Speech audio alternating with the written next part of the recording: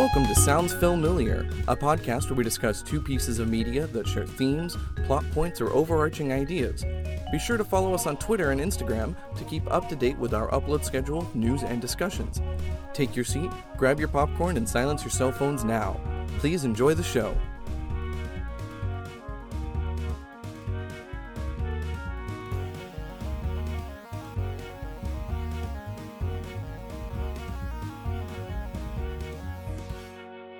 Welcome to Sounds Familiar. My name is Caleb, and I have nothing quippy to say because this episode wants to break me. For the record, that isn't because of the movies, it's because this is like the fifth or sixth time we've tried to start recording this episode, and something has gone wrong every single time. So we're hoping that this will be the time that it doesn't. We only got 4 seconds into the last take. And then our cat jumped up on the keyboard. Okay. But she is locked away in a room. Yes, so we had to put her in a room for a little bit. Barring an act of God. Barring an act of God, there is currently nothing to prevent you and I from discussing Speed and Flight Plan. Well, thank God, because that's an important discussion to have.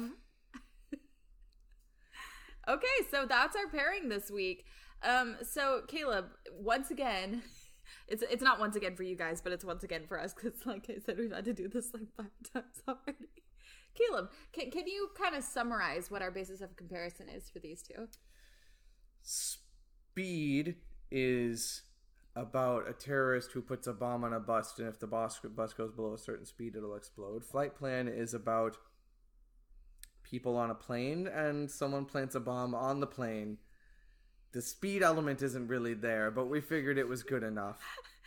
If the plane falls under 700 miles per hour, I don't know how fast planes go. That's approximately. Okay, cool. Of course, if they fell under that while they were still in the air, they might have other problems. I also don't know how planes work. If the plane goes below 20,000 feet. yeah, or something like that. Well, it would certainly prevent them from landing. I don't know, it could be interesting. See, there you go. Well, the plane doesn't have to be speed, because you can... Mm-hmm. You know, you've got the third dimension to work with. That's true. They should make a Speed 3, because there was a Speed 2, Speed 2 Cruise Control, which apparently is really awful. Surprised there wasn't a Speed 3. They should definitely make a Speed 3 with an airplane, so when the people escape, they have to, like, parachute out or something. Are you looking up Speed 3? Yes. Or are you Speed 2? Nope, it just returned Speed. Yeah. No, I swear, Speed 2 Cruise Control is the thing. There's a fake trailer for Speed 3. Wow. Lots of this fake... This time, it's personal. There's a fake poster, Speed 3 High Altitude. Oh my god. Well, actually, I like that. I like that a lot. Speed 3, the lake house. The bus was just the beginning. If this house goes under 100 miles per hour... Someone get a tornado in here quick. Well, but here's the thing. If they can make however many fucking sequels to Die Hard exist, if they can make that many sequels to Die Hard, they can definitely make sequels to a movie that the premise of which actually holds up pretty well in different iterations. Right, you can translate that fairly well. Right, whereas like Die Hard has absolutely no reason. I've ranted about this before. you're in a universe where a bomber does that to the bus. You know, if it goes under this speed, you know, it'll explode. And I bet every other bomb maker in the world was going to be like, hey, now that's interesting. That's an idea. Yeah, exactly. This guy just revolutionized the whole field. Exactly. I feel like you could justify some sequels with that. Or maybe if there's like a guy on a bike and if he goes, you know, okay, anyway. So we're going to stop pitching now. Okay, so yeah, the basic premise of both being some form of mass transportation being hijacked for sinister purposes, which is maybe a little more specific than some of the starting points we've done on here. Yeah. So it should be interesting. We've been more vague. Yeah. Okay, so let's go ahead and start with Speed, whichever year this came out. The 1994. 90s. Okay. Oh, our birth year. Oh, cool. So experiences. I have now seen it twice. I actually only just saw it for the first time a month or so ago. and actually watched it within a few days of watching Flight Plan. So watching them so close together made me think, I wonder if we could pair these together on the show. And then we did. And then we sure did. Yeah, so I really liked it. I had heard about it before, though I didn't really know much besides like the basic premise. And yeah, I enjoyed it. I kept expecting to be bored at some point, but I never really was. It's just really fun and exciting the whole way. What about you, Caleb? My parents owned the VHS, and it was never once removed from the shelf. And the first time I saw it was last week. Okay, so yeah, you've only seen it once. Yeah, so this was slightly before our time, quote unquote, because it came out the year we were born. Yeah. I don't know. I haven't seen that many I haven't seen that many 90s movies that weren't made by Disney.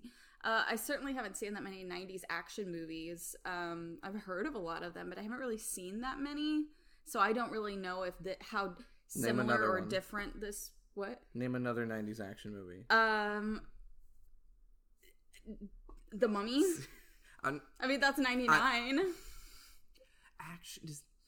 That's action adventure. Okay, yes. Action adventure is very different. It's not this type of action movie. You're right. This action movie is more like Die Hard or whatever. Yes.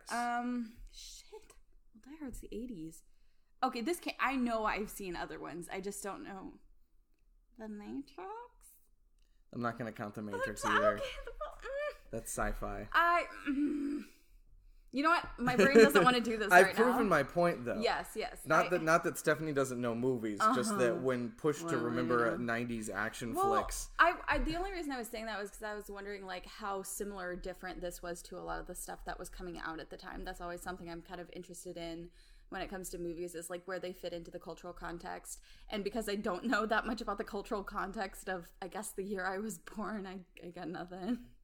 So, well, see, Flight Plan, I think I could speak to a little bit more because of kind of the post 9/11 era, but we'll get into that later.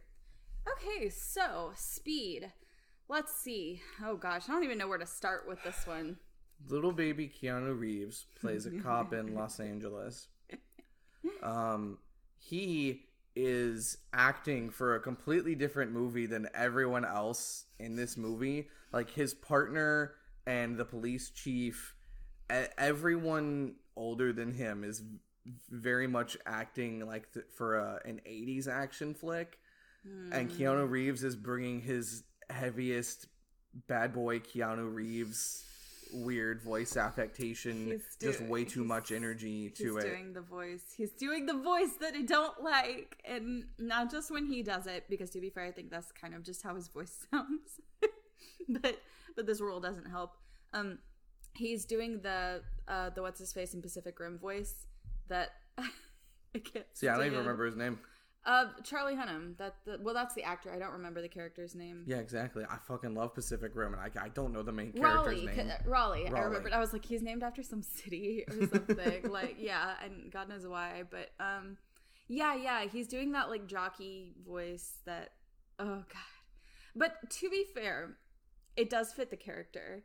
Like, this character is so insufferable. Like, I'm almost to the point of not liking him, but not quite, because I think okay, let me rephrase that. He is insufferable until he starts having to interact with the people on the bus, and then you start to like him a little bit more, but only because he's now having to just like, I don't know, act like a person a little bit more. Yes. I would say, like in the earlier scenes when it's just him and Jeff Daniels, who I haven't seen in a lot of things. The only things that I know he's in is like Dumb and Dumber, and I'm literally never going to watch any of those. So that's all I got. Hank just told me yesterday that his friends forced him to go see the most recent one in theaters when it came out like 2 years ago, and he hated it so much that he then forced them to go see Sherlock Holmes not Sherlock Holmes. What was it? Is that what it was? Holmes and Watson. The Will Ferrell and John Cena. They made them watch Holmes and Watson without telling them how bad it was. That sounds like a lot of people who deserve each other. Yes. Yes. Yeah, no. Wild horses could not drag me there. Like, don't you mean wild stallions? Well, Sure.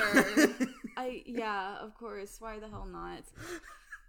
Anyway, I will say that in those earlier scenes, Jeff Daniels is more tolerable than Keanu Reeves. Infinitely. Yeah, because he's being kind of like the like, okay, bro, tone it down guy. And Keanu Reeves is like, I'm a cop who also dismantles bombs. He's like, I'm a cop and I'm cool and I don't play by the rules. Yeah. And whereas Jeff Daniels' whole persona is, damn, I'm 2 days away from retirement.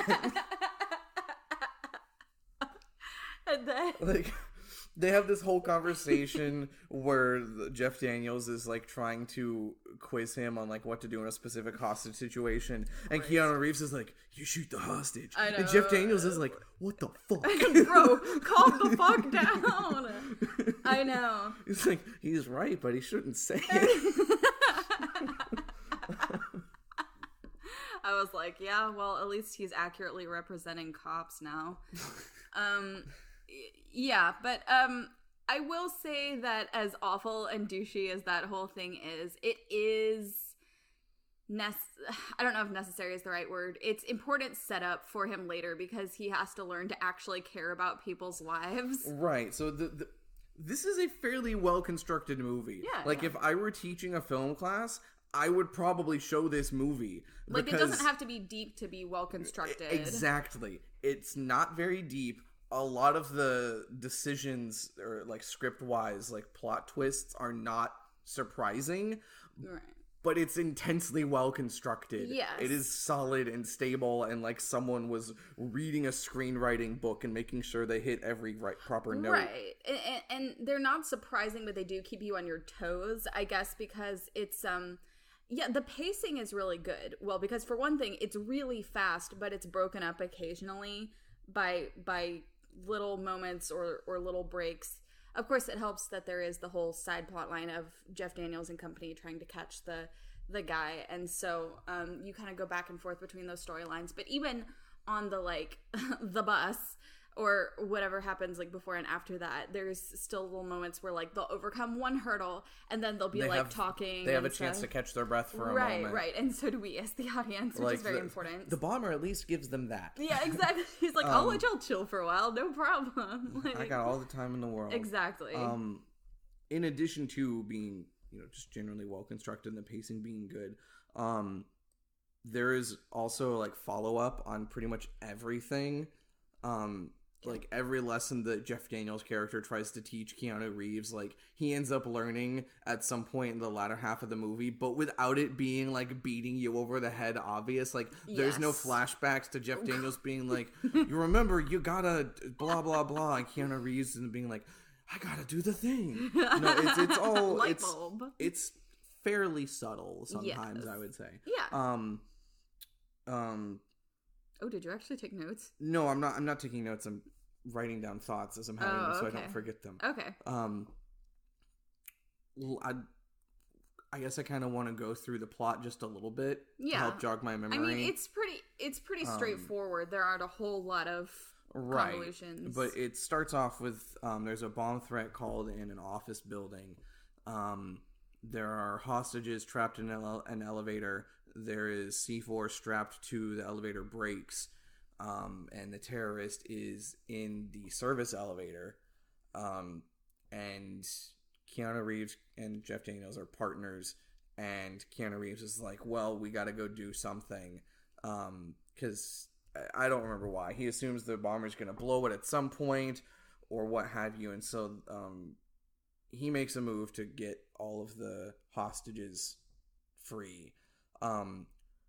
Which sounds good, but it's also clear that he's very reckless and like is doing stuff that could just potentially get them killed anyway. Yeah. Like several people almost get sliced in half while they're being pulled out of the elevator. Yeah, that one's tense when you first start watching the movie and you don't know whether or not they're actually gonna go there. Like, right. You're like, oh, okay, I don't really want to see that. Right, because one of the first things that happens in the movie is someone gets stabbed in the ear with a screwdriver and just drops dead. So you don't know what this movie's bar is. Turns out that's it. That's I was gonna say it is kind of funny because that's like the most like graphically violent thing that happens in the entire movie, and it's literally the first thing that happens. But I guess it's there to keep you on your toes. Like, you don't know what this guy's gonna do. Like, yeah. Oh, and that's all after a several several minutes long credit sequence with the elevator slowly going down an elevator shaft, which like would make more sense in like Die Hard, where moving in and out of the elevator shaft at multiple points in the movie becomes very important,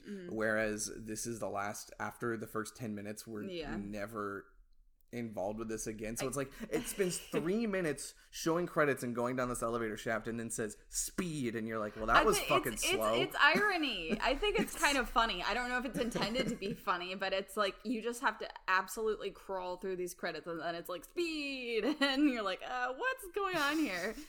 But it does deliver eventually.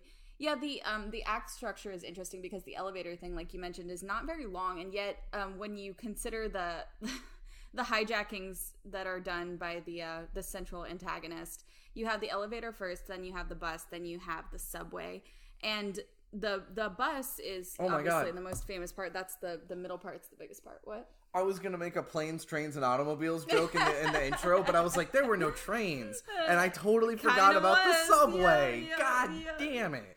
There's elevators, buses, and subways. I know.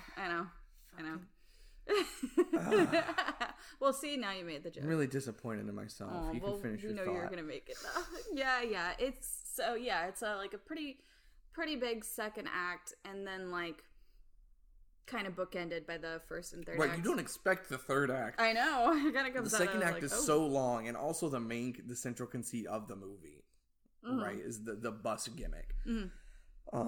So by the time the second act ends, you're like, oh, good, happy ending. Yeah. No, the movie still got like 15 or 20 more minutes. And the movie really does trick you into thinking it's over too. Like it kind of has that sense of like, oh, well, this is a good place for it to end, right? This is a good place for it to end, right? Stephanie, with the topical memes as always. Yeah, I'm just dating myself here. Figure out a way to squeeze in a Batman joke. Oh my god. You know it's coming. Unlike... She did it. We've met our quota. We can move on. I love how firmly placed in this particular week this episode's going to be now. Okay, so... Right. So... Yeah, the subway thing, I do kind of like that as a little last third act twist, because it's just like, this man does not fucking quit, like, which is cool. You like that in your This man will strap a bomb to anything. I mean, he literally will. Somebody stop me. Next time I'll strap a bomb to a bomb. I'm crazy. Yes. So yeah, backing up, yeah, the elevator thing happens. And of course, because his little plan is foiled, he's pissed. And Jeff Daniels gets taken hostage. Keanu Reeves has to shoot the hostage. Yes. Shoots him in the leg.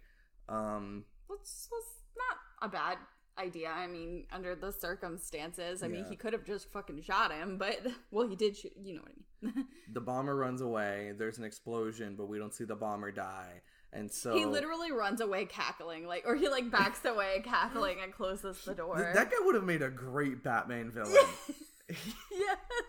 He would have made a fantastic like Adam West or Michael Keaton. Oh my Batman god, villain. You're right. He really did have that energy. Yeah, I don't know. I don't even remember the name of the guy who plays him, but I really like the character just because he like talks a lot. Which is pretty funny, because he's obviously not that interested in seeming, like, cool or mysterious. He just loves to taunt. He's confident in how much smarter he is. He's exactly. This man would have made a great Riddler. Yeah. Right, and he's constantly taunting Jack justifiably about how stupid he is. Like, just over and over again. It's like... It's gonna take brains, which we know is one thing you don't have, Jack, like, or something like that, you know, or whatever he says. He's a very fun antagonist. Oh, yeah, because he's clearly having a great time, and then the moment he's not having a great time, he's gonna let you know, and he's gonna be fucking pissed and yell at you. It's fantastic. Yeah, so that doesn't work. They don't apprehend the guy, but whatever, they saved the hostages in the elevator. Everything's great. I love how there's an everything's great at the bad guy's defeated moment, like, twice in this movie, and neither time is it true until the very end. Yeah, and then, of course, because he's pissed and he still wants the money that he didn't get, a measly $3 million, which I know in the 90s was more. It's just funny because I'm like, there's a lot of stuff I'd do for $3 million, but that, I don't know, man. You'd have to add another zero probably. So yeah, he ends up somehow putting this bomb on the, well, okay, I guess it's not that hard to put a bomb on a bus. You just have to sneak into the bus barn or wherever. Puts the bomb on the bus. And then, of course, Jack has to do all this wacky stuff to even get on the bus in the first place. Right. There's a very, very long sequence of just him trying to get on the bus. Which I think it's cool. He runs up to the bus and like bangs on the door and is like, "Hey, let me on!" And the bus driver's like, "Oh no, crazy guy!" When you know, and then he pulls out a badge like a minute later. Like, no, obviously you should have led with the badge. Lead with the badge. Yeah, lead with the badge. No, but I do like how in this movie it's like he has to fight for it every step of the way. Like none of it comes easy to him. Like he has to find out where the bus is. He has to hijack a car, which I guess now he's also a hijacker, to chase the bus. Yes. The forces, like, he's having to fight against something every step of the way. Right. It's never easy. And he has to come up with all this stuff on the fly, which clearly tests him because he's not smart, apparently. Well, I guess that's not that unbelievable. I was going to say supposedly, because, I mean, he wins. Right. I know. I think it's more like we're supposed to understand that he is, just not in a way that, the bomber guy respects. He is very convinced of his superior intellect, which ironically is why he's able to trick him, because he's so cocky about it. Yeah, so he has to get on the bus, which is a fun sequence, because he like steals this poor guy's car, but the guy is still in the car, so he basically kidnaps this guy. And then they're having to like write notes to the bus driver. They're having to like, when they tell him that there's a bomb on the bus, but they aren't able to tell him not to slow down. And of course he's going to start to slow down. He's going to try to pull over. Yeah. They're like, wait, no. And they literally get so close to blowing up.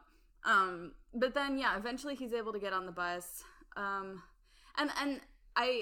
bus is really cool because it's like this very small space that forces all these characters to interact in like very close proximity and under very tense circumstances, which is always great. And of course, pretty quickly, the bus driver gets shot because there's some guy on the bus who apparently thought he was going to get arrested because he's Mexican or whatever. I don't know. I think the implication was that he was guilty of something and was like, they're here for me. Yeah. And then some other guy tackles him when the situation's about to be diffused, which is intensely frustrating as a viewer. Why would you? I mean, I get it because, you know, he's probably thinking along the lines of like, oh, if there was a guy with a gun and he was going to shoot people, I would just tackle him. And that's, of course, what he does. But then, like...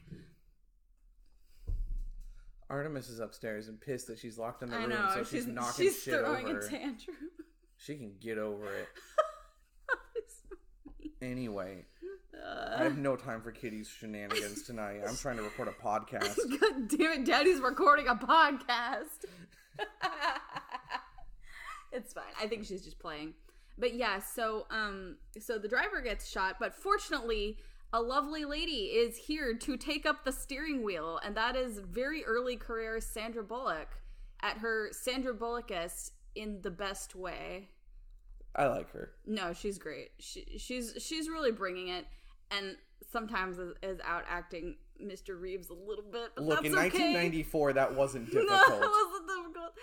And they have good chemistry, so it works.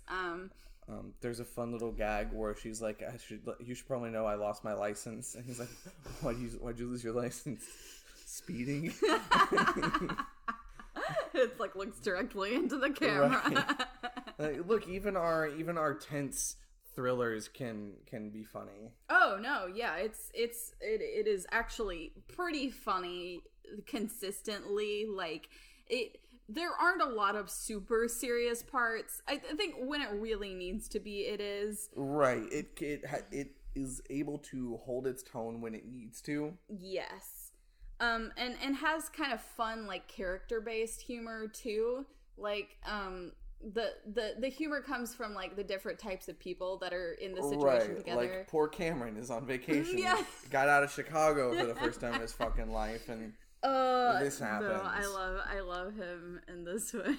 Like he's like, oh god, what he says? He's like, god damn it, and he's like, oh darn. I love him so much. Gosh, what else has that guy been in? He's Look, the always only really other fun, thing but I don't know what he's else been in is a single episode of Scrubs, obviously excluding Ferris Bueller's Day Off. Yeah, but I really like him in both of those. Of course, my only criticism, I guess, about the bus and its inhabitants is that all the people in the back just don't exist. Like it's like you better have been sitting at the front or you don't get to have a stake in this game. You don't get any lines. Which is a little funny to me, especially like occasionally they'll like pan around the bus and like show different people's faces and I'm like, who are you people? Who are those people? And it's like, oh, those are people who are just totally fine with this. Like they do this every day. They don't care that they're about to die on this bus. Exactly. Yeah, they've seen worse. But for the characters that do get lines, they're really good. And yeah, so of course, like Sandra Bullock's driving. The first big hurdle, I guess, is that they have to get the driver off the bus. Which I keep wanting to call him a terrorist, but like we already kind of talked about this. Like, is he a terrorist? Does he have a political motivation? I say yes. Okay, well, you'd be getting into semantics here, which I'm fine with.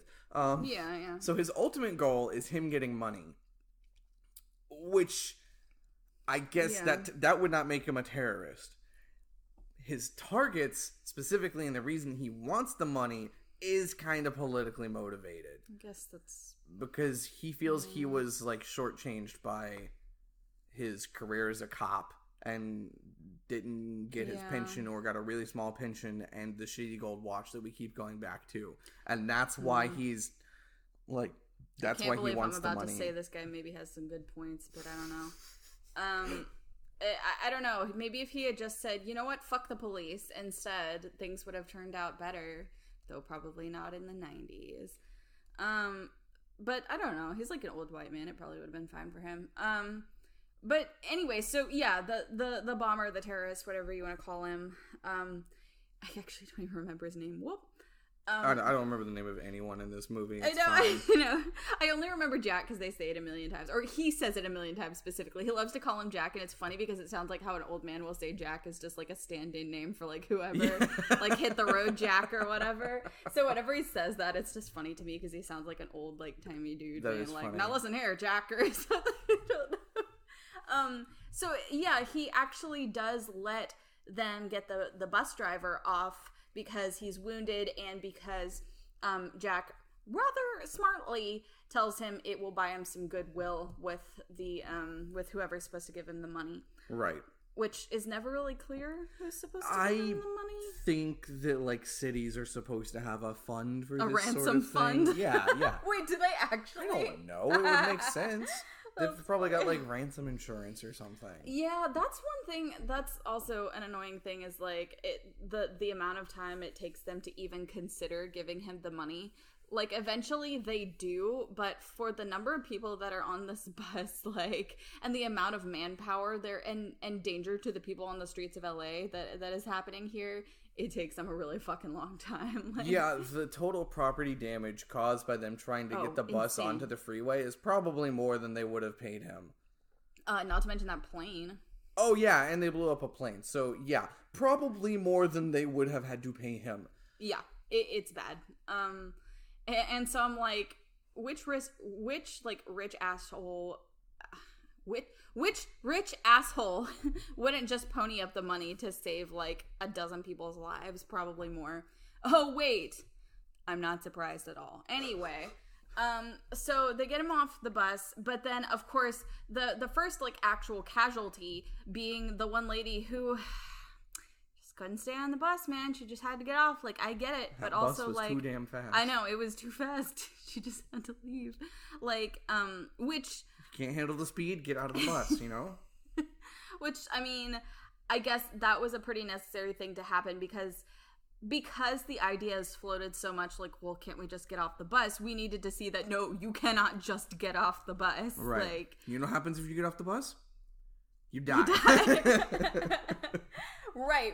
And I actually am not sure how he did this, because I guess I thought he only had like one big bomb on the bus, but he had a camera inside the bus, and he did have a special like smaller bomb, right? Okay, directly underneath the. I was going to say, I didn't know if there was another bomb like specifically under the steps, which is the part that he blows up. There was.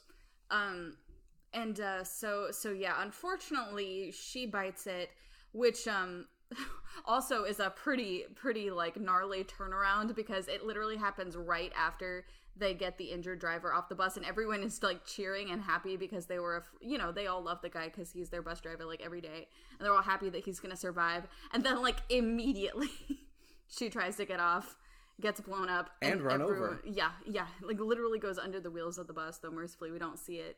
And then like everyone's just silent, like, oh, right, this is still really bad. Like, which is good. And I think, like we said, that's another thing the movie does really well. Like, it keeps your interest going, it keeps the tension high while still relieving it at certain points. I whoever wrote the screenplay is some sort of genius, because there is always some new threat, I guess. It's like, the freeway's ending soon. We missed our turn. Someone's injured. We can't get people off the bus. The freeway isn't finished. Yeah. We're running out. We have punctured the gas tank and are running out of fuel. Yeah, because why not?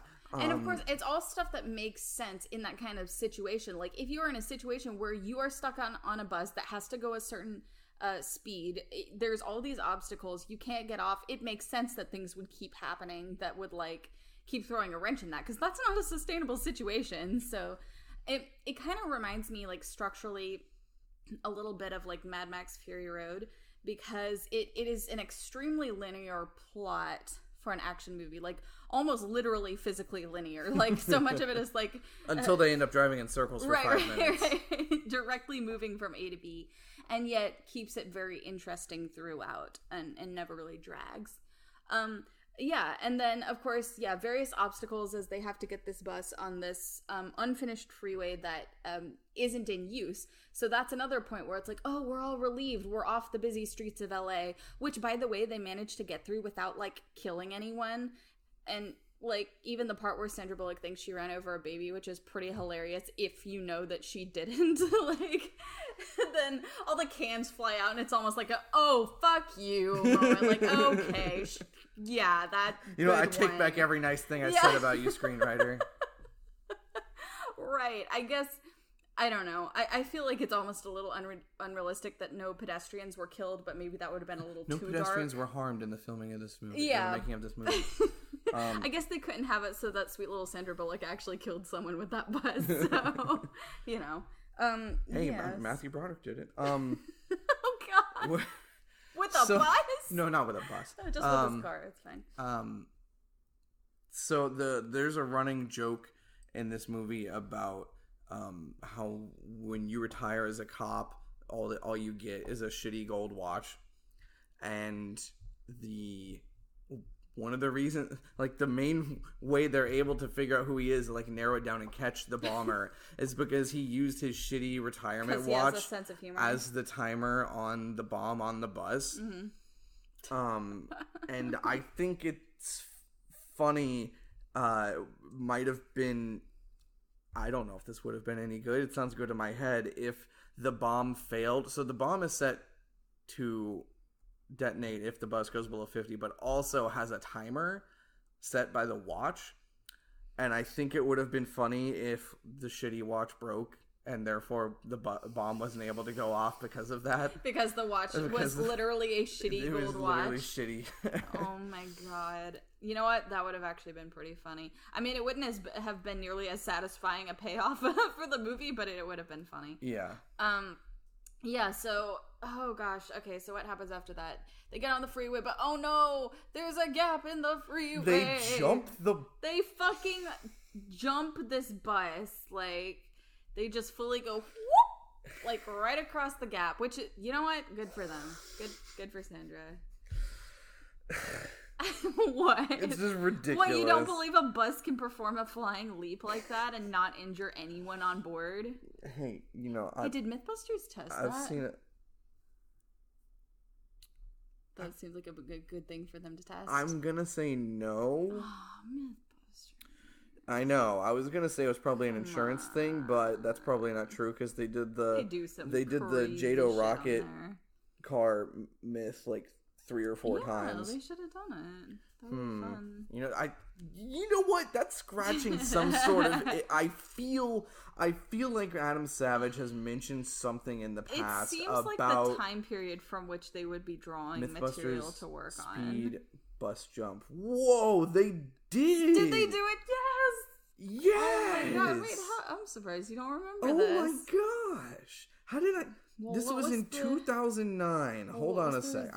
I'm looking. A bus can jump over a 50-foot gap in a roadway, land safely on the other side, and continue driving. Busted! The build team acquired a bus with the same dimensions as that used in the film, then built a small-scale model of it as well as the stretch of road in question. Running at a calculated speed of 20 miles per hour for the model, presumably, the bus plunged off the end of the road and crashed into the support post at ground level on the other side. When the gap was halved, the bus still dropped far enough to hit the far end of the roadbed head on. But they weren't going 20 miles per hour in the movie. The team theorized that hidden ramps placed on either end of the gap may have helped the bus to make its jump safely.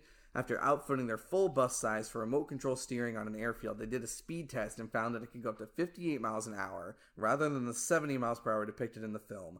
With the 50-foot target distance scaled down to allow for the lower top speed, they jumped the bus off a ramp. It fell far short of the target, but remained relatively intact until it hit a concrete safety barricade. Since the bus could not make the jump, the team declared the myth busted. So they might have been okay, they just wouldn't have gotten across the gap and then would have, hit something immediately afterward. Yeah. And exploded. Okay. Interesting. Well, fine. I guess Speed wasn't a documentary. Well, it's that scene in particular is weird because a lot of angles of that shot make it look like it's just a flat piece of roadway. Yeah. With a section missing. True. But then right as they jump, it makes it look like it's on a curve and they go off the far left side and hope that that's enough of a ramp. And it's angled slightly up, so it's inconsistent even within the film itself what the angle of departure was. Well, so ridiculous bus jumps aside. Yeah. They make their way to an airport where they're able to just circle safely for 10 minutes. They try and disable the bomb, and then he punctures the gas tank, and they pull him up through the flooring, and he figures out there's a camera, and they pull the old looping tape of the security camera trick. Which honestly probably would have fooled me. And he catches on probably sooner than I would have. I mean, it fooled him for a while. That's true. It did. And I guess that was the whole point. But then he happened to notice a little detail that was looping. Right. Or that was looping in a way that clearly wasn't seamless. Like when you see a GIF that isn't quite seamless. They get everyone off the bus. Yeah, but the bus drives into a plane and explodes. Right, it just straight into this plane. Like I said, or like Caleb said, and like I was thinking, the property damage alone, they should have just ponied up the money. That's ridiculous. I don't even know how much a plane like that would cost. Let's find out. Do you know what type of plane it was? I'm just gonna say jumbo jet. In 2019, a single 747-8 Intercontinental. I mean, we probably don't want an Intercontinental. And you probably don't want 2017 or 2019 or whatever it was. That's close enough for our purposes. To 1994? No, we can estimate. Can we? I don't know what the rate of inflation is. Okay, let's go with 400 million for a jumbo jet. I think the rate of inflation when I looked it up for 3 million in 1994 was equal 20 million now. Oh, well, no wonder my man's was going so hard for it. I guess. 3 million in 1994 today would be, okay, so it's only a scale of 1 to 1.8. So not as much as I thought, actually. Wow, that's bad.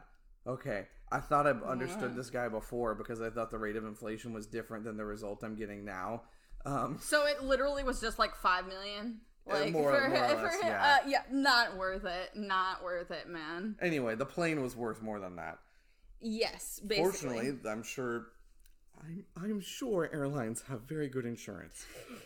Airline insurance. I don't know why that's so funny to me. Anyway, that's yeah. They think they've saved the day. Blah blah blah. Right. It's great. They make a daring escape from the bus. It crashes into the plane. There's like a cute moment where they're like talking to each other. You're like, yeah, this is the end. But then it isn't. They drive to the city. They're in an ambulance. He gets off the ambulance because they realize the guy's still out there and he wants his money still. And Sandra Bullock gets off the bus, or not the bus, the ambulance. Which you never get out of. No, bad I know. Sandra I Bullock. was kind of confused. I don't by care that. how I was like, claustrophobic what is you she felt. doing? She's wanted some fresh air. She'd been stuck inside a speeding, fair. exploding bus for the last hour or two. I get that. And so she gets kidnapped. It's and not used clear how he used as a manages to hostage. grab her either. Like, since they're right on a busy street. He There's, walks like, up to her people dressed around. as a cop. Yo, The I think I cops- went to the bathroom for that part. I totally forgot. No, you're right. Yeah, the cops are all looking at the trash can No, where they you're dumped right, the you're money. right. Yes. And she's like a block away. Wait, she doesn't know what he looks No, like. Okay, right. you're They don't know I'm what he an looks idiot. like. He walks up in uniform and just says, "Will you come with me?" Oh, this reminds me of Flight Plan, but we'll talk about that later. Yeah, we except found that's the much mother. more of a plot point in Yes, Flight Plan. yes, but it's making me think of overarching things that are done in both these movies. He gets the money, and he has Sandra Bullock as a hostage, and he gets on a subway, and Keanu Reeves chases them. The man was too stupid. After how smart he was too stupid to assume that they would have put ink tags in the money bags. I mean, I wouldn't have. I didn't know that. I didn't know that was a thing. He would have known it was a thing. That's fair. He was a cop. Yeah, you're right. He would have known that there would probably be ink tags of some sort in the money. Yeah. Because they don't just give people who take hostages the money, right? They have some sort of there's a plan to it, right? Yeah, I guess. And the money makes the bills unusable and makes him trackable. Yeah. I said the money. The ink. The ink Makes the money, the bills unusable and makes him trackable. Him and Keanu Reeves stupidly have a very this cramped man fight. crawls onto the top of this bus to beat up Keanu Reeves, and I'm like, why would you do this? Sorry, not a bus, a speeding subway. He climbs up there to punch him, and I'm like, what are men smoking? Like, why would you get out of the... He's so mad. He goes up there to fucking punch this guy. And would you say that he kind of lost his head? Oh my god. I would. Jail. Straight to jail. You straight to jail right now. Fucking hell. I would, yes. And then because the guy shot the subway driver. The guy who, I don't even know what you call him. The guy who was the conductor. Sure. He also shot like the steering, or he broke it intentionally. I don't remember. Not the steering, the speed. This man hates moving vehicles. And Keanu Reeves is like, "Oh no, the track is ending." Oh no, another track that isn't finished. LA, work on your infrastructure, man. They were trying. They were in the middle of it. And it's kind of funny that the solution to this is we gotta make it go as fast as possible, we need speed. So it'll jump the track. Yep.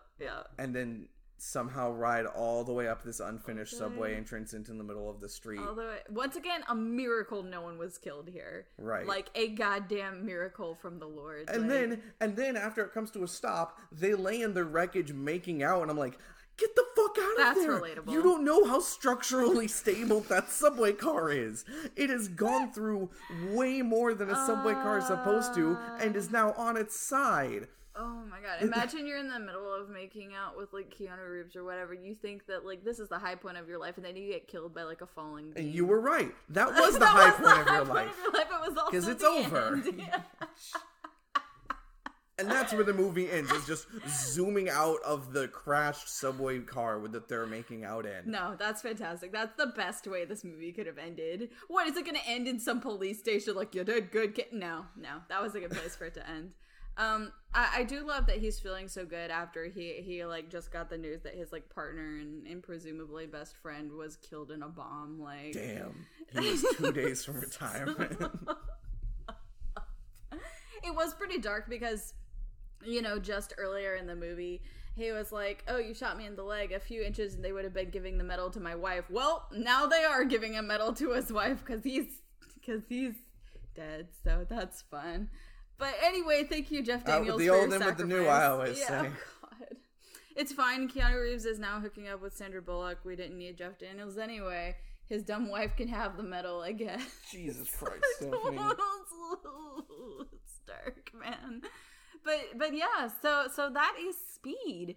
And I just had such a good time even just imagining I was watching this movie. It's really fun. It's really great. No, it's a great popcorn movie. It is entertaining from beginning to end. Oh yeah, yeah. As a movie, 10 out of 10.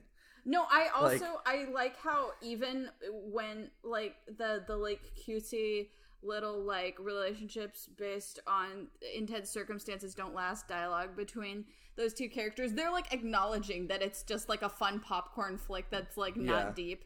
And she's like, well, we'll just have to base it on sex. And I'm like, see, this is the movie knowing what it is, and that's good. A movie should know what it is. If I were to make a list of movies to show someone who had never seen movies before to be like, this is movie, I would probably put Speed somewhere on the list. This is like, movie. This is a movie. It does exactly what a movie can be. Yeah, this is exactly what it does. Exactly what it needs to do. Right. And I would say like there are movies that are this is what a movie can be. There are movies that are this is what a movie should be, and then there are movies that are like this is what a movie is. You know, like it's just like this is what a movie is. Like in the best possible way. Like, you go to a movie, you want to see some cool shit, you want to see some sexy people, you want to hear some funny lines. You want to be entertained the entire time. Oh, yeah. With the exception of the opening credits. Yeah. You want the opening credits to trick you into thinking you'll be bored. Right, but and then the pull rest the of rug it, out. the rest of it is entertaining from beginning to end. Exactly. I would watch it again. Is it the best movie I've ever seen? No. But it's entertaining from start to finish. And sometimes that's all I need a movie to be. For someone who loves themes as much as myself, you know, you would think I would maybe be a little more left dry by this movie, but like it, but because it is so good at doing exactly what it sets out to do, that's something I very much appreciate in a movie. Because you know how some movies, they start out and they clearly intend to be going for something, like something with a capital S, and yet they never quite get there. That's like the most frustrating thing for a movie, and this is like the opposite of that. So yeah, it's good.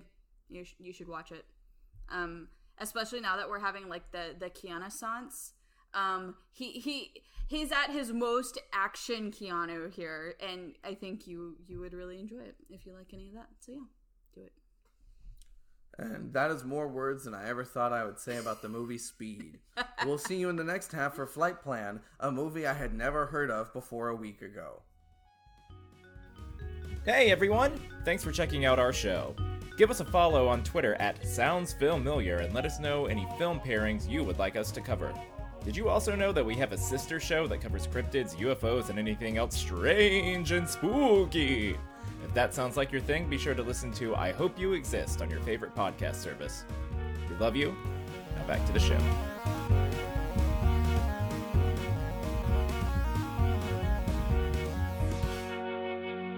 All right, we are back from the break, and we are here to talk about Flight Plan 2006? 6? 5. 5. 5? 5. Okay, I really don't remember. I really It's don't. fine. Well, if I'm wrong, I'm an ass, but I mean, I am an ass anyway. It's no 2005. 2005. Okay, 2005. a movie no one ever talks about. I'd never heard of it. Yeah. Okay, to be fair, the only reason this movie was even on my radar, I guess we're jumping right into experiences, or I am jumping right into experiences, is that I like a lot of movies from this era, kind of like the mid 2000s, I remember seeing like advertisements for it. And And it was at that interesting stage of my life where, like, I was starting to get really interested in movies and pop culture and yet couldn't quite experience it yet because, like, we didn't have a TV and we didn't go to the theater and that kind of thing. So I would see these advertisements for movies and I would get so interested in them just because they would look really, I don't know, they would look cool. They would look interesting. But I couldn't experience them yet. So I had to spend years wondering what they were about. And that's why to this day, I still every now and then watch a shitty movie from the 2000s, which, by the way, this movie isn't shitty. I'm just, I'm saying that some of the movies that I watch are shitty because I'm so curious about them. Like, I have to know. Like, so many movies from that time period, I remember thinking, I need to know what this is about. Oh, I desperately need to see that movie with Chris Evans and Scarlett Johansson where they break into a building and steal SAT answers. The perfect score. Yeah, I desperately need to see We're going to have to watch that one and record it for the podcast because we've talked about it like 2 or 3 times now. Our recordings. I know it's going to be so... I have this feeling, and this could be wrong or right, that it's going to be bad, but not even bad in like a fun way, just bad in a like, well, that sure was a movie kind of way. Like, and yet I have to know. Anyways, I remember seeing advertisements for this movie, and I think somehow learning what it was about, that it was about like a woman whose daughter goes missing on a flight, and I was like, ooh, like I was so interested in that premise. And I only just now watched it a few weeks ago. Like I said, shortly after I watched Speed, I watched this movie on Amazon Prime, and I was just really excited to finally get to watch it because I had wondered about it for years. And I really liked it. It has a pretty low score on Letterboxd. I don't know about on other platforms. It's not bad by any means. I don't remember exactly what the score was. I mean, it might not have been that low. It was around the 3 range, maybe slightly less, maybe slightly more. I can't remember. But I don't know. I like it a lot, and I think in particular, I think it's really well edited and really well like directed. Yes, the editing. This movie is so spot on with the editing that they go out of their way in the opening like credit sequence, just balls to the wall with like every trick in the book. Like, here's a name and here it is reflected on a bus. Yeah, and then this name is like cleverly wiped as it like goes past a window. And they're just pulling out. It's trying very hard, but in like a good way. Like, it's trying and succeeding. Right, because it's not just the gimmicks in the opening credits. It actually, the movie goes on, like the sequences are very, very well edited. It's fun to watch just because of that. Like, even barring anything else, like it's fun to watch because of the interesting cinematography and editing. Which I always really like. I always love the visuals in a movie, and I think this one's really good in that department. And we'll get into the other stuff in a minute. But anyways, just right off the bat, I would say I think this movie is a pretty good little tight little thriller. Like, it's nothing groundbreaking, but it's an enjoyable watch. And just because I haven't heard a lot of people talking about it, I don't know how many people have seen it, I would recommend checking it out. Caleb, what about you? Yeah, it's an hour and a half long, and it keeps your attention the entire time. That's all I need. It's tense. Yeah, like we said with the last one. It's entertaining the entire time. You're constantly wondering what's going to happen next or how this is going to get resolved. It has a fairly gripping story and a satisfying ending. Yeah. Yeah, the first thing I would say about this movie is that I think it is best on the first watch. Oh. Which isn't to say I didn't enjoy it on the second watch. I definitely did, but the second watch I was more enjoying it for like I said before, the editing and the cinematography and some of the acting choices. I think the story, once you know the twists, it maybe loses just a little bit of rewatch value because you're like, well, maybe it's because that first time is you're so locked in. You're like, what the hell is going on and how is this going to resolve? Like, it holds your attention so much that first time. And then the second time, like, when you already know that, you're like, right. And then, like, you know, but, you know, that being said, I do think there is a lot of artistic value to it, as we already went over. But that being said, the first watch for me was so intense. Like, I was just like, actually, you know, since we're getting right into it, one thing that I actually really liked about it was that it kind of uses the whole X was dead the whole time against you, or like not against you, but as like uses it to kind of trick you. Because in the second act, when they come in with what seems to be the big twist of like, your daughter's dead, like she's not here, you are imagining her, like, it fucks with you because of two things. One, it seems to make perfect sense. And the way the movie has set it up, you think, oh, yes, of course that's what it is. And yet then you realize the movie still has a lot of time left. And so that's when you know it can't be that simple. So it really messes with you in a way that I thought was really fun. Like, because I'll be honest, I don't think the X was dead the whole time has ever worked except in so Come on, Stephanie. I almost said Scrubs it. spoiled it back in like almost 2003. said it. You're No. fine. Anyway, I don't think it has worked since that movie. And maybe it hadn't even worked before then. I don't know. But but the movie really does make you think for a hot second that that's where it's going. And which, you know, it leads into how the whole movie is basically about gaslighting, which is a very overused term, as we all know by now, because people don't realize what it actually means. A lot of people use it to mean lying, and yet it's actually a lot more complicated and insidious than that. Like, actual gaslighting, actual in what it's come to mean, means making someone doubt that their reality is the true reality, making someone doubt their own sanity. And that is almost word for word what is going on in this movie. Basically, Jodie Foster's character, the main character, who's named Kyle, cool unisex name there. I feel like that was popular in the 2000s. Yeah, I think it was.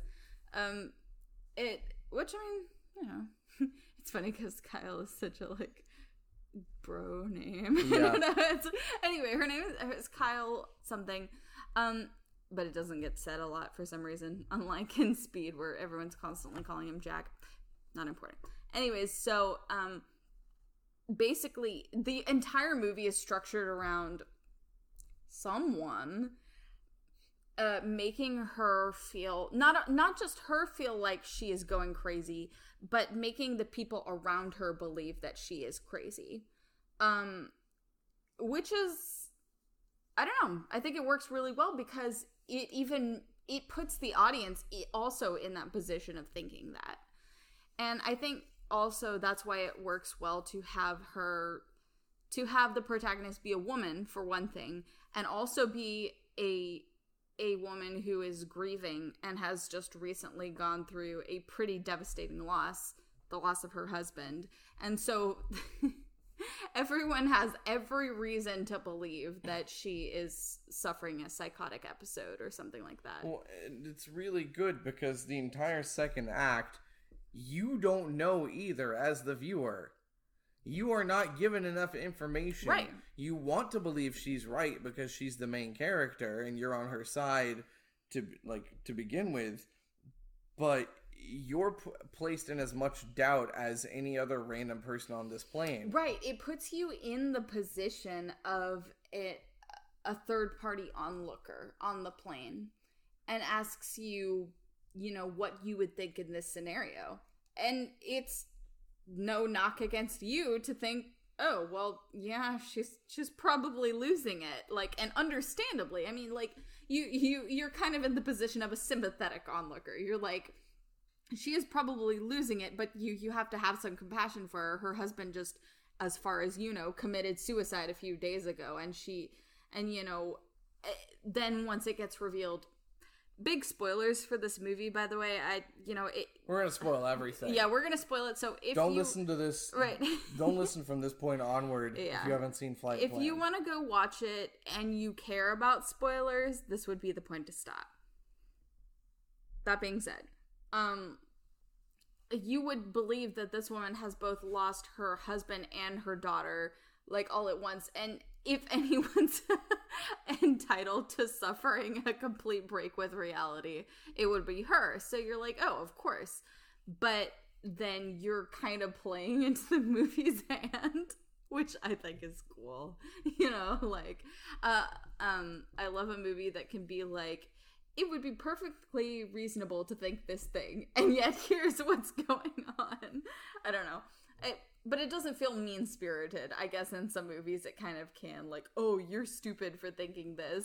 In this movie, it's more like... you're supposed to question right, it. You're obviously supposed to not know. They give you just enough information to make you not really decide one way or the other. And the moment that you realize the truth is like the beginning of the third act. Like, that's what marks it. Importantly, you go on that journey not just with the people on the plane, but with her. Like, right. I would argue there is a point where she actually sincerely begins to doubt that what she is experiencing is real. Right. And like, the moment she realizes the truth is the same moment you do. And that's, right, I would argue, is probably the beginning of the third and final. That's true. That's a really good, like, it's always good when a movie can pretty seamlessly get you on the same page as its character or get you where it wants to be very quickly. And in the moment when she realizes it, the way it's framed, I guess, is the important part. The way it's framed is not, oh, of course she's still going down this rabbit hole of delusion. The way it's framed is very much, she is realizing this and the audience is also realizing it. So you are on the same page with her. You're like, oh, she's not crazy. This is really happening. Mm-hmm. Which I think is pretty cool, like, to keep us on the same speed as her. And anyway, yeah, I do think that I like the way that it is kind of a complete exercise in gaslighting someone, and yet that person being able to have, like, a touchstone that brings them back to reality. Mm-hmm. I thought was a really, really interesting choice, because I think that added an important dimension to her character. Like, if she just insisted that she wasn't crazy the entire time, it would make sense, but it wouldn't be quite as interesting. But what actually happens is she starts to think that maybe she is crazy, like, especially when she is talking to the therapist lady, who, you know, is obviously, like, no fault to her. It has every reason to believe that this woman is suffering a break with reality and is trying to help her. And Jodie Foster's character is actually kind of legitimately beginning to think, like, you can see it on her face, beginning to think, like, oh, I might actually be losing it. Right, and you're also questioning everyone at this point. Yes. Because before they drop the whole, your daughter's dead, bomb, you're on her side completely and wondering who's in on this, right? So the options are either her daughter is missing and a lot of people are in on it. Mm-hmm. It only turns out to be 3, and that was enough. Or she's crazy. And so you don't know. She says there's a conspiracy, and you side with her for a while before you start to think she might be crazy. And you're just sitting there wondering, who's in on this? Is it every flight attendant? Is the captain? Is the therapist? It puts you in the exact same position as her. Like, of being paranoid and looking at every person around you as a potential threat. Right, and it's funny because it ends up only being 2 people on the plane that are in on it, and that was enough because one of them, right, which is the other side to this movie, one of the people responsible for this is pretending to be an authority figure. He's pretending to be an air marshal, and because he's an authority figure, well, he is an air marshal. Is he an air marshal? I think he actually is. I could be wrong about this, but I think he actually is an air marshal. He's an air marshal, and he's taking advantage of it because people will just believe what he says and trust him inherently. See, that was one of my favorite parts about the movie, was that the twist you know, the twist being that she's not crazy, that someone actually has been orchestrating this and gaslighting her. It makes so much sense because he even says this, you know, when he's doing his cocky little villain speech, where he's like, you know, if you show someone a badge or whatever, you show you're an authority figure, people will just go along with anything. And that's like a big oof. Right. Yeah, that's true. He's in such a position of authority that the only other authority figure on the plane, the captain, listens to what he says. Right, exactly. Even the captain. And, right, who is presented as a sympathetic person and is trying to do the best in his position, a Sean Bean role where he does not die, fortunately. But even he, like, has to listen to the air marshal guy because he's the law. Right, you know? The captain believes every word out of this man's mouth even up until the very end. Yeah, and I really liked that. And, you know, I won't necessarily give this movie credit for more than it was necessarily doing, but on the other hand, you know, we did mention briefly about this being in the post 9/11 era, you know, the mid 2000s. I would say there's something very interesting about having a movie about an airplane hijacking or an airplane bombing or whatever, this shortly after 9/11, and having kind of the big twist that if someone who looks trustworthy and someone who's in an authority position tells you something, that you're just going to believe it and go along with it. Wow, I wonder who was in an authority position and told people something and had people go along with it. Right, see, post 9/11, America wasn't just rabid patriotism and reactionary. It was also a lot of people being angry at the reactions and the you know, the war and the crackdowns on there were people on the other side of this, like, right. Definitely it was just it was very much a sweeping cultural fervor, you know. But I like I said, I don't know, I maybe would love to look up some interviews with the director or the actors and see if there's any kind of commentary on this, because it seems pretty significant that this point was made. I mean, even in the course of the story, attention is turned to Middle Eastern passengers, which I'll admit, the first time I saw this, like, I just full body cringed when this started happening. I was like, please no. Okay, I want to... Like... What was up with the whole seeing them out of her window thing? I'm pretty sure she did actually see them. They just happened to be staying in a hotel that was across the street from where she was staying? Wait, okay, now that I think about it, I don't know if she... The movie doesn't show it very clearly. No, because... I don't know if she actually saw them or if she saw some guys that she just assumed they were Middle Eastern and thought they were those guys. I'm only just now realizing that was not really resolved. No, it wasn't. So the night before they leave for the flight, she looks out the window and sees two guys in a room across the street. I need to actually watch it and, like, pause it and they're, look at like, that part. staring directly in her window at her. Yeah. And then she sees the guys on the plane. She's like, I saw you. You were staring at my daughter's window last night. And they're like, we'll show you the receipt for the hotel we were staying at. And they do, and then Jodie Foster isn't even like, that hotel's across the street from our apartment. Like, right. There's just nothing that's true. of it. So, like, who the fuck did she see standing outside or standing in the... Yeah, I need to actually look and see if it's those same actors or if it's, oh god, just different Middle Eastern men that she just assumed was those guys because she's being racist. They could have just used the same actors in the movie and it would have been just as effective because they're at a distance and you're not going to get a look at them. That's it's true, good that's enough. True. Yes, that's true. But of course, either way, then the whole plane starts to turn on them. Yes, and right, and it obviously, and I mean, it's lampshaded in the script, like the fact that they're Arab and you know, and that couldn't be anything other than pointed in that era. Of course, I think that it's interesting Speed doesn't do this quite as directly because, you know, this was pre 9/11, But I think in Speed, Sandra Bullock says something like, did we bomb this guy's country? And it just ends up being, no, he just wants money. Which is the exact same thing as the other white guy, who is also an authority law enforcement figure in Flight Plan. I love it when we find comparisons between a movie that we already decided an hour deep into an episode. Yes. I know. No, I kind of love that too, because it kind of shows how a starting premise can lead to other. Right, just a feeling things. can have actual concrete. No, it actually can. But see, and that's one thing that I kind of really love about these movies is that both of them are about. You think it's going to be this person who is very much an outsider. You think it's going to be like a foreign person or like, you know, a person of color. But no, it's actually just a white guy who wants money.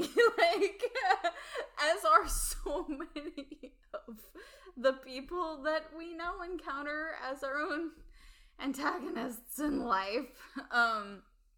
And damn you, Monopoly Man. The fucking Monopoly Man.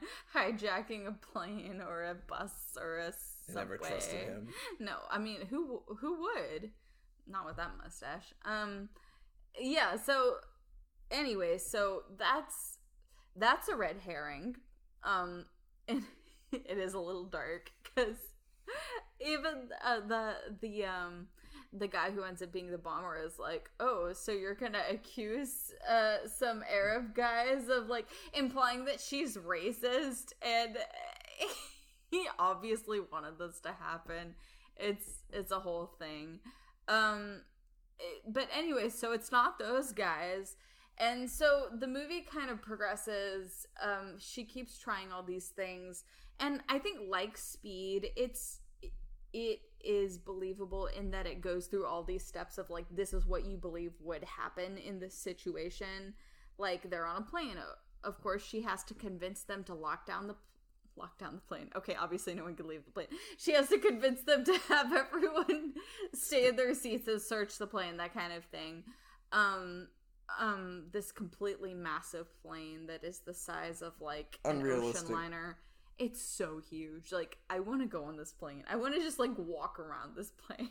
I want to jog around this plane. Because you could. You really could. It's really cool. There's an entire bar and everything. It's 2 stories. The plane is too damn big. It's more than 2 stories because it also has an attic and a basement. Oh, yeah. It's like 4 stories.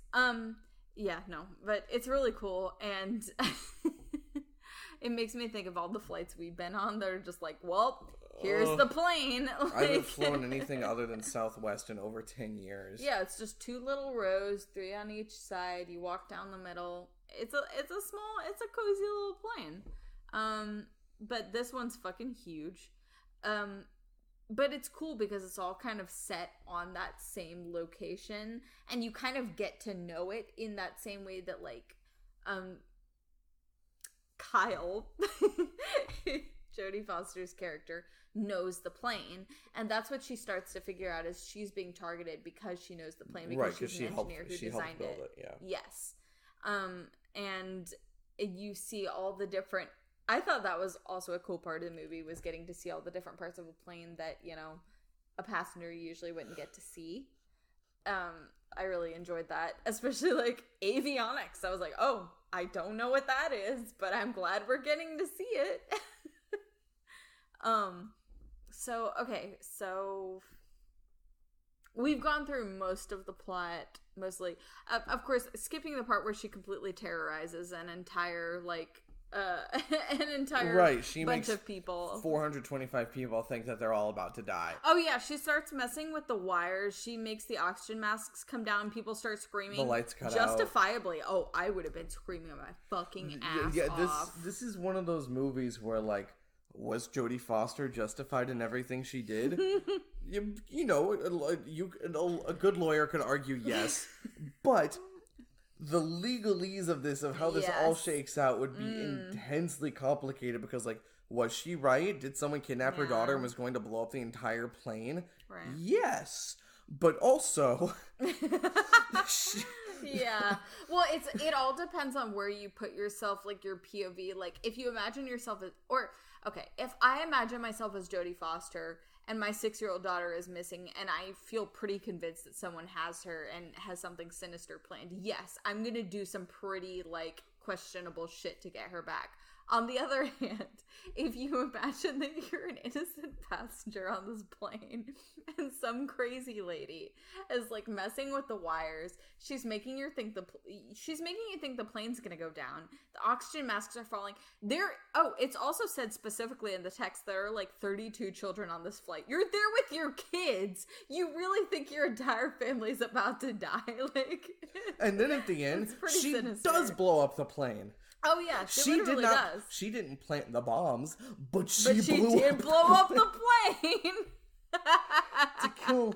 to kill a single guy, which was in self-defense. So you might be able to get away with it, but also it's Canada. But also a plane is probably worth more than the courts have decided human life is worth. Ooh. It's incredibly complicated. It wouldn't just be the FBI shows up and is like, "We're sorry, ma'am. We're glad you have your daughter. Will you come with us? We'll take you home now." Yeah. Okay, now that I think about it, I'm questioning, was it necessary for her to blow him up? She probably wouldn't have been able to get out of there with her daughter because she would have had to like climb the ladder or something. I guess that's true, but he also wasn't armed. She made him give up his gun. Like, that was a whole thing that the movie he had a second gun, my love. He pulled it out of his sock. The way I didn't remember this. Whoops, embarrassing. I swear to God, I mean, honestly, that's kind of a compliment to this movie. You look away for just a second and you miss something, like, because it's just that fast-paced. But, like, okay. Yes. So she probably did have to blow him up. But to be fair, screenwriting wise, we did talk about this a little bit. It was fairly clever to hinge her entire guilt or innocence, sanity or insanity on the existence or non-existence of one person, which is her daughter. Like, it basically, the way you are led to believe, and the way the people on the plane and the crew of the plane are led to believe that she is imagining that her daughter is there and that her daughter is actually dead, like a little girl who has not even been on the plane. Like, the way they are led to believe that, it stands to reason that if she produces the daughter, if she produces the little girl, it basically proves her entire story. Stephanie, what sort of evidence is incredibly unreliable? A child's existence? Eyewitness. Oh, yeah. Eyewitness evidence is incredibly unreliable. Well, yes. And that, I think, is shown in the story, like the way the one flight attendant, which honestly, respect to her, they ask, like, did you see the little girl? And she's like, I really don't know. I relate to that. Yeah. Like, but that's also something that, what's his face, the bad guy says, like, like, because I'm an authority figure, he can suggest a reality. Exactly. Like, if I walk by with a child, if I tell someone something's true, like, they're just gonna accept it. Like, which is what it all hinges on. Another example of if you look away for 5 seconds and you'll miss it, filmmaking in this movie, is that when they first get on the plane, her daughter breathes on the window and draws a little heart. And then that heart showing up on the window is what makes her realize that her daughter is, in fact... You okay there, my love? I'm fine. Is in fact still alive. Like, yes. If you happen to look away and not catch that first part, you'd be like, what? Fortunately, I did actually catch that part. No, and that's the cool thing about movie magic. Like, even when I was like, oh, what if she is actually imagining her daughter is on board? Like, the moment it showed that, I was like, oh, that child is alive. Like, it's that unspoken understanding between you and the movie when it shows you something like that. That's like something that's supposed to be emotionally real, something that's supposed to like tug on your heartstrings a little bit, and like something that the protagonist looks at with that kind of knowledge. Like, you just know it's real. Like, you just know the movie isn't tricking you. Thank you, movie, for not tricking me. Like, know. It's so cool. I love how movies can do that. You know, it's just like they'll jerk you around, but then they'll show you something that you just kind of know isn't jerking you around. In the same way that Jodie Foster knows it. And I really love that too, because it's like, I don't know, I guess inwardly she's like, I wouldn't have drawn that hard. That had to have been my 6-year-old daughter. But also, she knows she can't say anything about it at this point in time. Right. I mean, the entire plane is convinced that she plays her cards really well. Right. The entire plane is convinced that she has snapped. So she can't just be like, look, my daughter drew this heart on the window 3 hours ago. She's alive. Everyone would be like, yes. Okay, lady. And I think that's what keeps her as a really interesting protagonist, too, because even when you are starting to doubt her sanity, and she's starting to doubt her sanity, she's never acting irrationally. She's always acting how you admittedly would probably act if your 6-year-old child was missing and you had reason to believe that something bad had happened to them. Right, and if you're already paranoid. Oh, yeah. Because your husband, who was not suicidal to your knowledge, died. You thought you saw people staring into your daughter's window the previous night. Right. The first act of this movie really sets up a lot of, is someone after them? Why? Who's after them? Was her husband on like the wrong side of the mob or something? The first act of this movie makes you really feel like they are on the wrong side of someone, and there's a group of very dangerous people after them. Oh, it's great at fostering paranoia. And the realization that that's not true at all. I mean, kind of. Like it's more. They were targeted. True, they were targeted, not in the way you would. But like, they weren't gonna get kidnapped on the way to the airport. Right. Nobody was gonna part of the plan. Take them out in an alley and plug them. You know, it was. It was. She was right, but like not for the reasons you think. Yeah.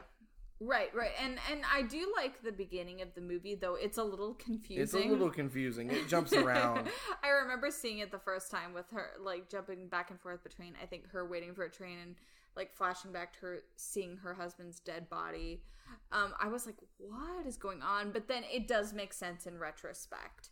And it's all there to, once again, make you doubt what you're seeing. Right. It's the intercutting is meant to make you think this woman is in a very fragile mental state and could be imagining all of this. The Kuleshov effect. At least I'm going to call it that. It's like it's drawn out. Well, it's extended. It's the editing, but does it's the fact that yes. it's these shots in juxtaposition with these shots is what causes the uncertainty. I also thought it was interesting.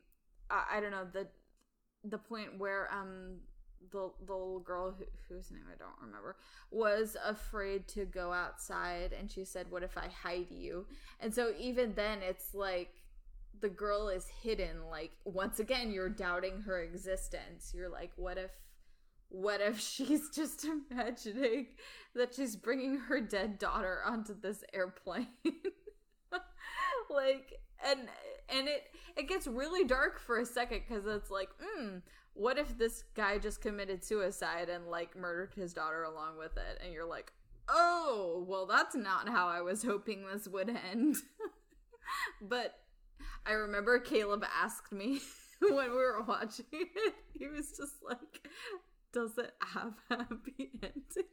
Oh, God, there's one particular misdirect where I didn't say it when I first thought of it, because I didn't want to see what your reaction would be when I said it. Oh no, what was it? It ended up being something that Jodie Foster's character she was worried about the same thing too.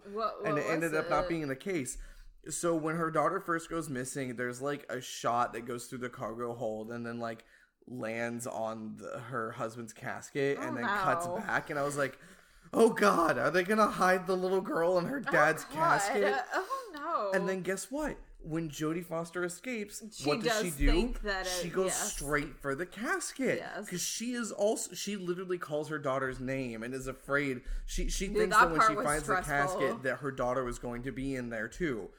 And so I was like, okay, one, I was supposed to think that. Yes. I'm not dumb or crazy. And two, I'm glad that wasn't the case. Oh God. No, that would be way too dark even for this movie. Yes. But no, I was worried there for a second. Yeah, no, I was too. But I think part of the reason I like this movie so much, which I'm beginning to realize is a make or break for why I like a lot of movies, is that it does have a happy ending. And you know, it could have very, very easily had a very depressing ending of like, oh, your daughter actually is dead. She died in a murder-suicide with your husband. You're all alone now forever. Goodbye. Like, right. The only movie allowed to not have a happy ending is Infinity War.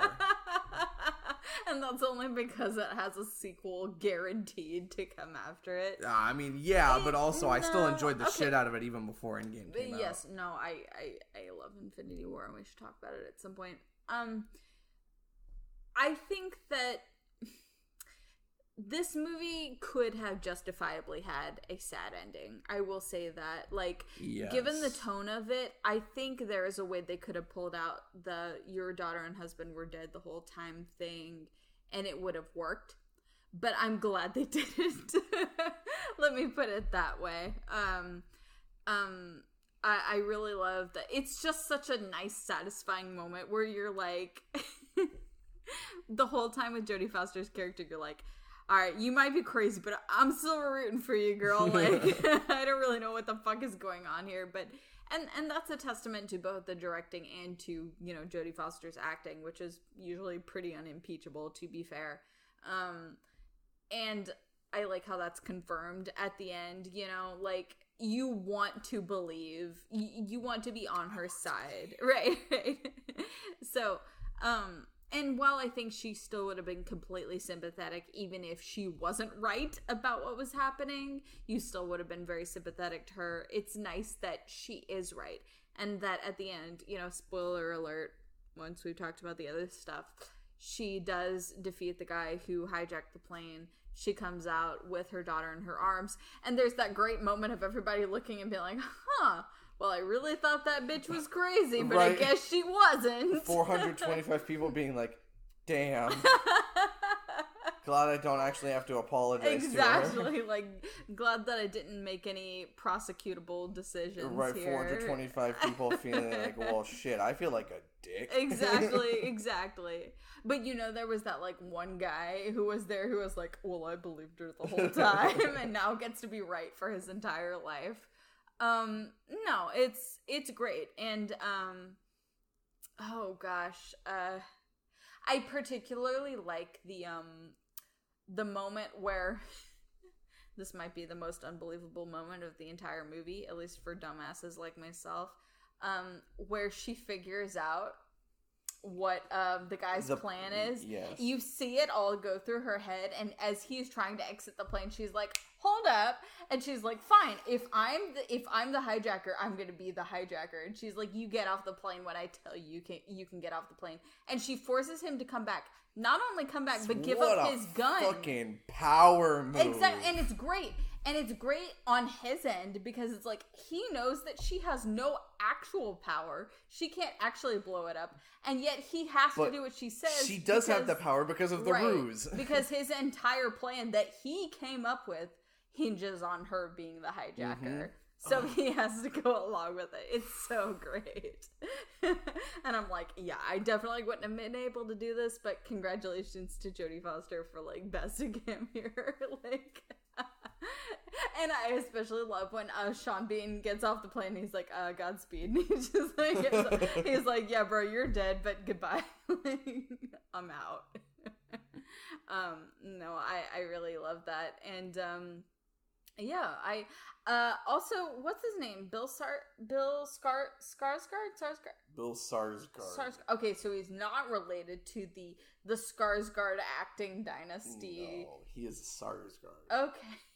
That's kind of funny. You know, they have to get mixed up all the time. Yes. To the extent where he's probably been mistakenly invited to one of their family reunions. I thought this was the Gurgich party. No, he's really great. I love his always sleepy look, where it's like he always looks like he's totally chill and in control of the situation, and even that leads into the whole point of his character. He was really good because from his first line, I was like, okay, this guy's gonna be important. is he gonna be good or bad? Right. And then that continues through most of the movie. He has big, important character energy, which is great. Like, you want an actor to have that. Like, and he's also totally inscrutable. Oh, yeah. Literally up to the point where he reveals his plan, you have no idea if he is good or bad. Right. He never gives away that, oh, this is a bad guy energy, you know? Like, how sometimes with a character or the way someone plays a character, you're like, yeah, this is someone who has sinister motives. He just seems so totally, like, whatever. Like, I'm just here to do my job, that you don't ever get that. You're just kind of like, what is this guy's deal? And then his deal is that he wants $50 million. Which, same. No, I particularly love that moment where he's talking to the captain, Sean Bean, and he's like, a terrorist letting the entire letting every passenger off, like, without blowing them up. Like, I've never heard of that happening. It's hilarious because he's, like, obviously patting himself on the back, like, wow, I'm really woke for not murdering all these people. I really do deserve this money. Which, I mean, you know, that's fair. You gotta give props to the guy. He only wants to murder one person, and that person is a 6-year-old girl, but it's fun. Yes. I know. That was... He really misstepped there. He really overstepped his boundaries when he was talking to his, I guess, flight attendant, girlfriend, accomplice, whatever, and he was like, the only witnesses about this height is named Julia and is gonna get blown into a million pieces. And I was like, you really just told this person, hey, the 6-year-old, who I'm going to specifically name and therefore give personhood to, is gonna get blown into pieces by us. Yeah, that was his first mistake. And then she was like, let me run off into the night and not be part of this, but then still get arrested. I mean, same. I would have done the same thing. The moment he was like, hey, remember the 6-year-old who has a name? You're gonna blow her up. I would have been like, bye. I'm running off into the Newfoundland wilderness, so I don't have to be part of this. Anyway. Okay. Wait, I think that's pretty much the whole movie, right? Yeah. That's the whole thing.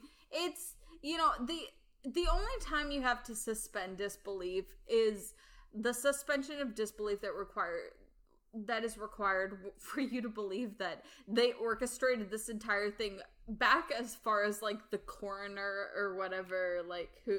It wasn't just that. They murdered her husband. Right, they fucking murdered her. And got the was coroner... that ever clear yes, how that they happened? threw him off the roof. They straight up pushes the man off the roof. And they got the coroner in on it. Yeah. Presumably they got the coroner in on it before they murdered him. That's... Because why would you murder a guy if impressive. if you had a plan that involved murdering a guy and hinged on the coroner going along with it, you'd probably make sure the coroner was, you know, on your side before you murdered the guy. They promised the coroner, like, okay, look, $2 million for you, or whatever. And it's a little, like, it pushes belief a little bit, but then you remember the entire premise of this movie is that it's a movie very, very nearly post 9/11 about an airplane hijacking that is requiring us to listen to authority figures, you know? And all of this is not that unbelievable, you know? It's like, in times of crisis, in frightening times, we want to listen to the people who seem to be in control and who seem to have our best interests in mind. And I think part of the point of this movie is that, you know, you shouldn't distrust your gut. You know, you shouldn't just accept that something is true just because the white guy with a badge is telling it to you. You know, because maybe that guy's just in it for the money. Wow, big shocker there. I don't know. I think this movie is pretty great in that regard. And I'm just glad that it didn't go one of the many less great routes that it could have gone. Like, oh, it really was just terrorists the whole time or something like that. Nope, it was just a white guy who wanted money. Never seen that before. In a good way. Yeah. It's a good movie. These are movies about white guys who want money and love to to target mass transportation because of that. And yeah, they're good movies. I like them good. both. You should watch them. I agree. And you know what? I think that we held our own tonight, even without our dear friend Justin. Though we miss him terribly. I think we did too. We did. Fuck him. We will survive. What? Don't fuck. Fuck him, but like in a nice way. It's not my job. What? It's my job? I don't know. It's in a fun. Fuck him in a fun. You know what? It's fine. It's fine. Yeah. It's fine. Yep, we're good. Okay. So where can we find us on social media? Caleb? Oh dear God, I wasn't ready for this. Oh yeah, Justin usually does that. My name is. You can find me on Twitter and Letterboxd at @actual_Caleb. You can find me on Twitter at Steph Has No Name and on Letterboxd at Ray's Left Boob. And you can find the show on Twitter at SoundsFamiliar. You can also find our friend Justin at Blame It on Butler on Everywhere. Twitter and also Letterboxd, right? Everywhere. Yeah. Okay. And we will catch you guys next week with whatever we end up doing next week. We haven't decided yet. Bye-bye. All right, bye. Thank you so much for listening to our show. Be sure to check the episode description for any links we may have included related to this week's episode. You can find us online on Twitter and Instagram at SoundsFamiliar. If you'd like to get in contact with us, drop us a line at soundsfamiliar@gmail.com. We'd like to thank our friend Chelsea for our logo. Check her out on Instagram at ChelseaBH Designs. We'd also like to thank Shane Quick for our theme music. If you feel so inclined, please leave us a review wherever you get your podcasts, and be sure to tune in every Thursday for new episodes. We'll see you next time on Sounds Familiar.